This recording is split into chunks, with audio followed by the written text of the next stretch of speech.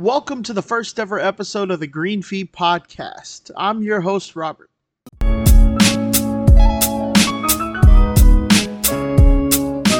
I can't wait to go on a journey through the world of golf equipment and the business side of golf with you.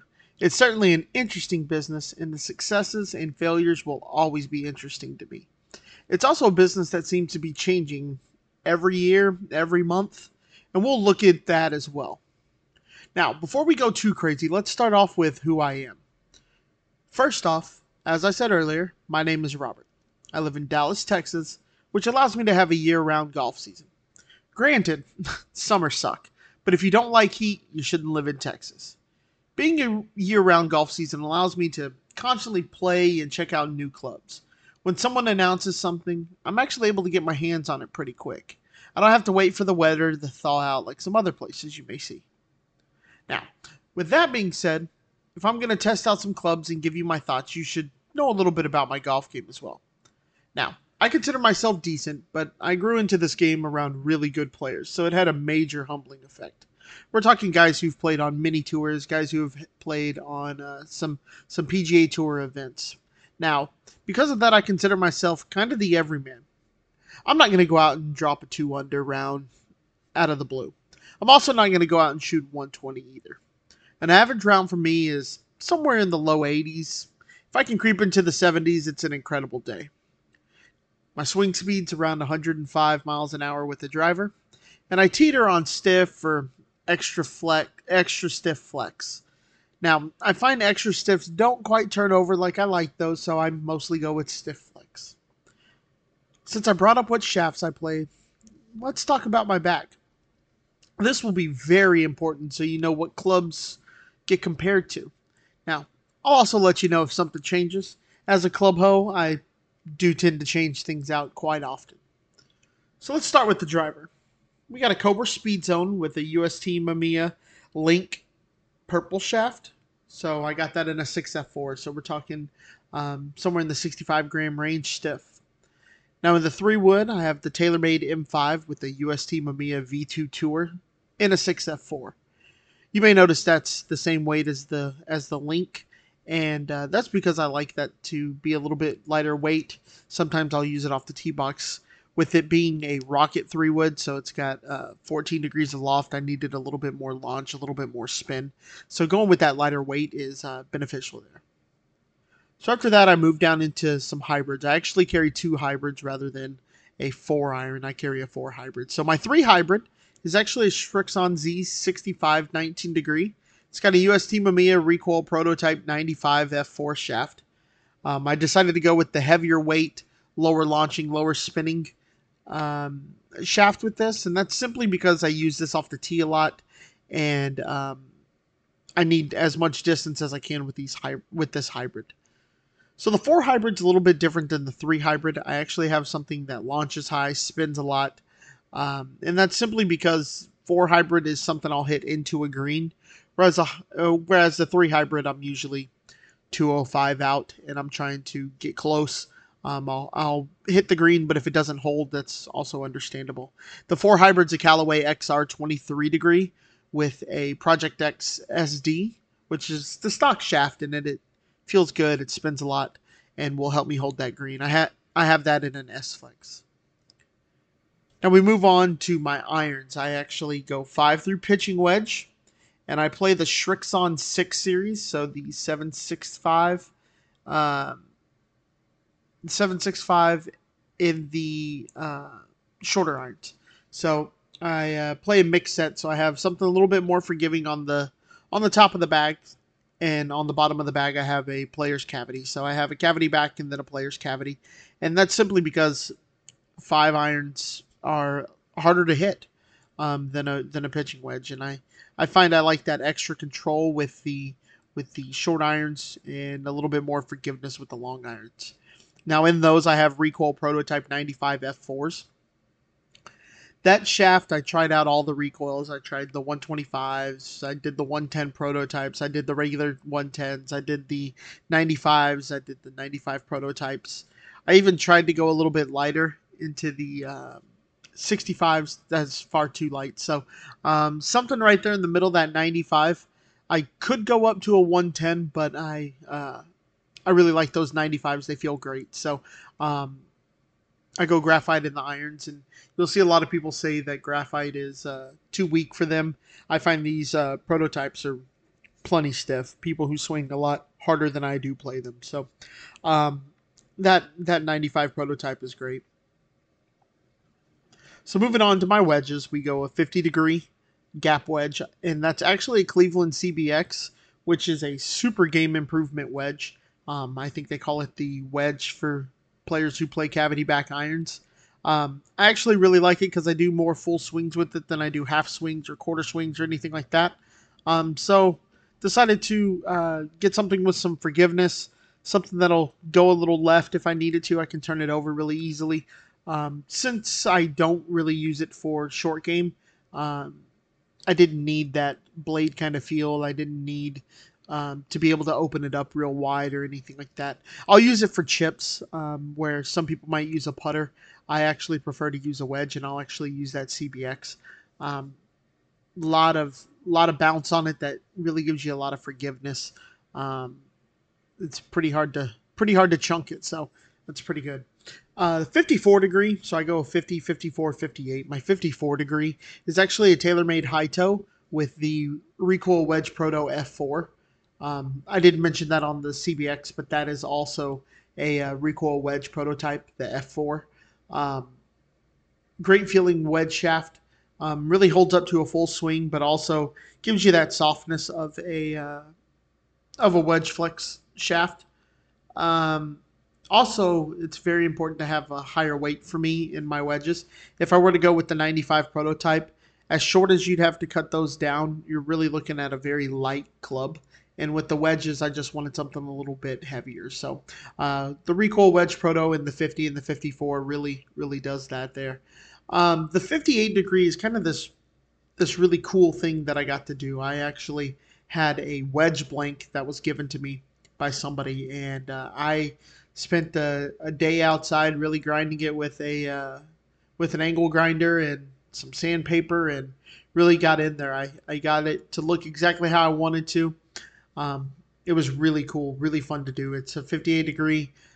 There's no brand or anything like that. It's just a custom wedge blank, hand ground by me. So, and in that, I have a tour issue Dynamic Gold wedge flex. Um, Really nice shaft, really great feeling club. It's not perfect by any means because I'm not a professional wedge grinder. I don't have anything like that, but I like the shape, the weight of it's good, and I tend to hit it really well. So there's no reason to change it out. I did it as an experiment and it worked for me. So I got that in there. And then putter, I actually went and got fit at Adele. Um, Into one of their traditional fit putters. I didn't like the way um, the torque balance from Adele fit, and I didn't like the way it felt either. Just a personal preference on that. So I got a traditional fit putter, and it's got counterbalance. It's got a specific head weight. It's very specific to me. Other people will like it. It's got other people will like it, but it's definitely fit for me. It's got two alignment lines in the cavity and then one on the top line. That really helps me aim how I should. So let's we'll talk about the Adele fitting system at a later point. Hopefully, I can get somebody from Adele on to come do a podcast or a fitter for Adele and really explain their process to you. I did a lot of research on getting fit for putters, and that's kind of what I ended up with. So the Adele traditional fit putter, it's 34 inches, and everything else is pretty custom. So I'll we'll try and get somebody in here for that. So now, another question I bet you're asking yourself is, how do I know that this guy, me, knows anything about anything? Now, that's a fair question. As far as my background in golf goes, here's a little bit of my history. So I started out working in golf retail. For about a year, I was selling things and providing fittings at a local Golf Galaxy. Really learned golf industry a little bit there. Really learned the basics of things, launch, spin, things like that. You learn the basics at a job like Golf Galaxy. They kind of explain to you how to fit people, and then kind of let you out there, and you just kind of learn by picking it up. Now, after that, I moved down the road a little bit, literally, and right down the street there was a Golf Digest Top 100 Club Fitter.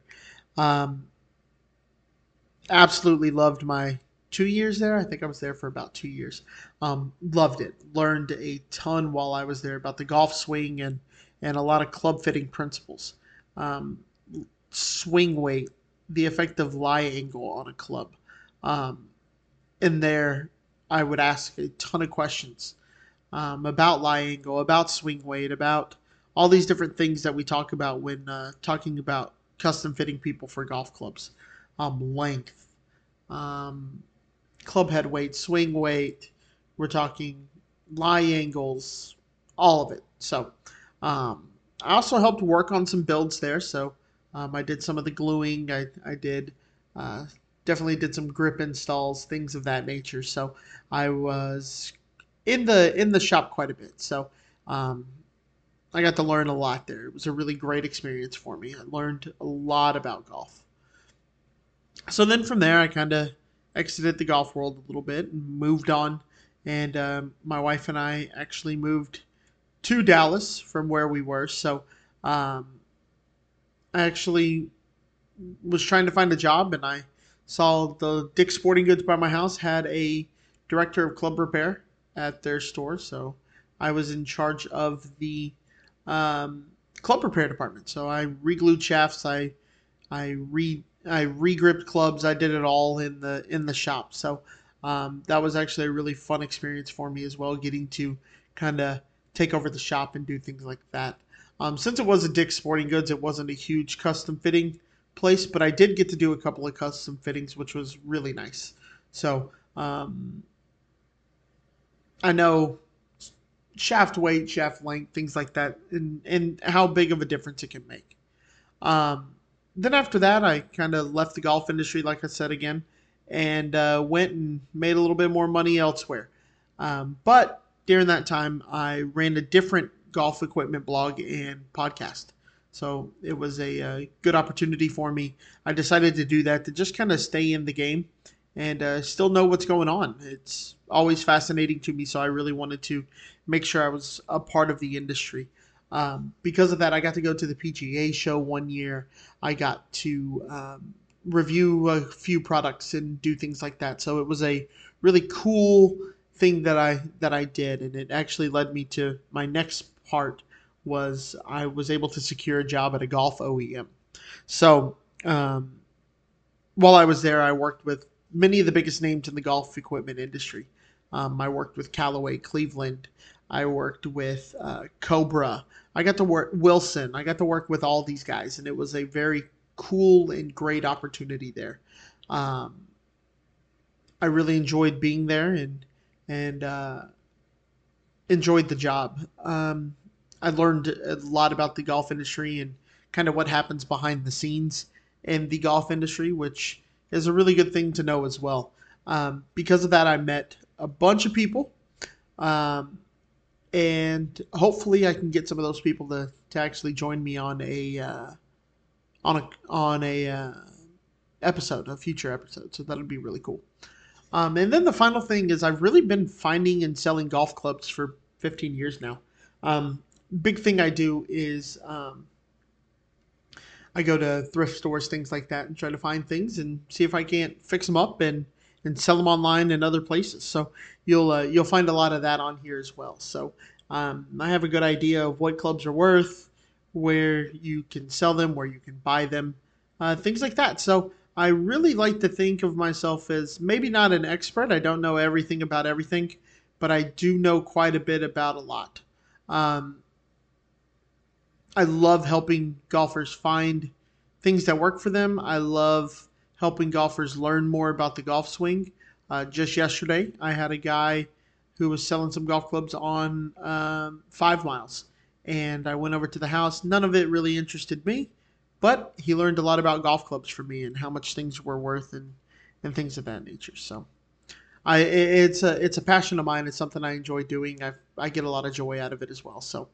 Um, so basically, I've been all over the place. I've been in the industry as for an OEM. I've sold the product. I've done everything like that. So having been on the inside of the industry, I know some things that other people don't. I've spoken with designers and engineers about the concepts they go for in their clubs, whether that's center of gravity tweaking, whether that's MOI, which is moment of inertia. We'll get into that in a later episode as well. How to create spin, how to knock spin off of things.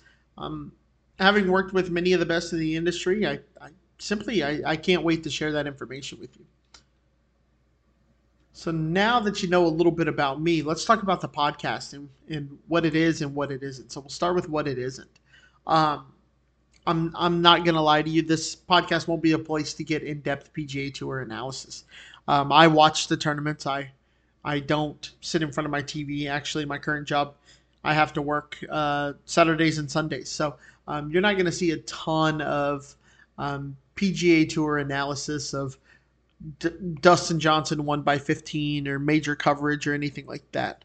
I may do a what's in the bag for the winner of that week's tournament, but it'll probably be if something interesting is in the bag. So maybe they put in Mizuno's new irons, the 921 series. Maybe they put those in the bag. And this is the first tournament those 921 tours have won or something along those lines. I'll probably at least give it a mention and let you kind of make your get that news from me in that way, but I'm not going to break down the fact that Dustin Johnson gained 15 strokes over the next nearest person and things like that. So if that's what you're looking for, I'm sorry to say this won't be the place for you. It also won't be a place where you'll constantly hear positive reviews and news about a golf club. If I don't like it, I won't be afraid to tell you. Plain and simple. If I love it though, you will know that as well. It won't always be rainbows and butterflies, right? In fact, a post I did a couple of weeks ago, maybe a week ago, about the new TaylorMade FCG putter. I actually ripped TaylorMade kind of hard in it. I didn't like the fact that they had copied some other people's work. So I definitely won't always be nice. Now, I'm also not going to be that cynical guy who hates everything, right? Nobody likes that either. So that's kind of my philosophy, is kind of tell you what I think. I always hate the phrase "I tell it like it is," but I will certainly do my best to always be truthful and upfront with you about what we're doing around here. The other thing that this podcast isn't is strictly a focus on new golf clubs. Like I said earlier, I actually have a big passion for and an interest in other golf clubs, older golf clubs, newer golf clubs. I just like golf equipment. So if you're just looking for me to tell you everything about new golf clubs and only talk about that, this won't be the spot for you either. But if you have a passion for golf equipment, you're gonna like this podcast. But now that you know what the podcast is, and it's not going to be a PGA Tour analysis show, it's not going to be rainbows and butterflies all the time about how great the new stuff is from various companies. Let's talk about what the podcast is going to actually be. The most important thing is it will be a place to talk golf equipment. If you have questions, I would love to take questions on a weekly basis. I would love to help you guys out. Obviously, we will talk about new clubs, but we will also talk about the old stuff. If you come across an R9 driver and you want to ask me about it, and I can talk to you about it and go over some of the technology that was in it, if that technology is still useful in golf clubs, if we've changed philosophies on things that work, I'd love to talk about that. We can talk vintage. Actually, right now I have a set of McGregors that I am trying to figure out what they are. They could be anything from a personal set Jack Nicklaus had to a custom set that somebody ordered and got delivered to them in the 1970s. So I just love it. I'll gladly talk to you if you should and give you advice on if you should buy a club for a certain price. Maybe you came across that R7 Super Deep that you remember you loved back in 2007, 2008, 2009. You used to have one and you loved it, and you found it for $150. I'll tell you if I think you should buy it for that price. Now, like I said earlier, I'm a big time advocate of checking out Goodwill for awesome used clubs. If you guys are interested, I'll tell you some of my best thrifting stories as well. I've got a couple of big wins and a couple of losses on clubs in from Goodwills and thrift stores. This podcast simply loves golf equipment, and I'll continue to talk golf equipment till I'm blue in the face. The other thing that this podcast will be a place for guests. So I'll be trying to secure guests from the industry who want to talk about golf equipment.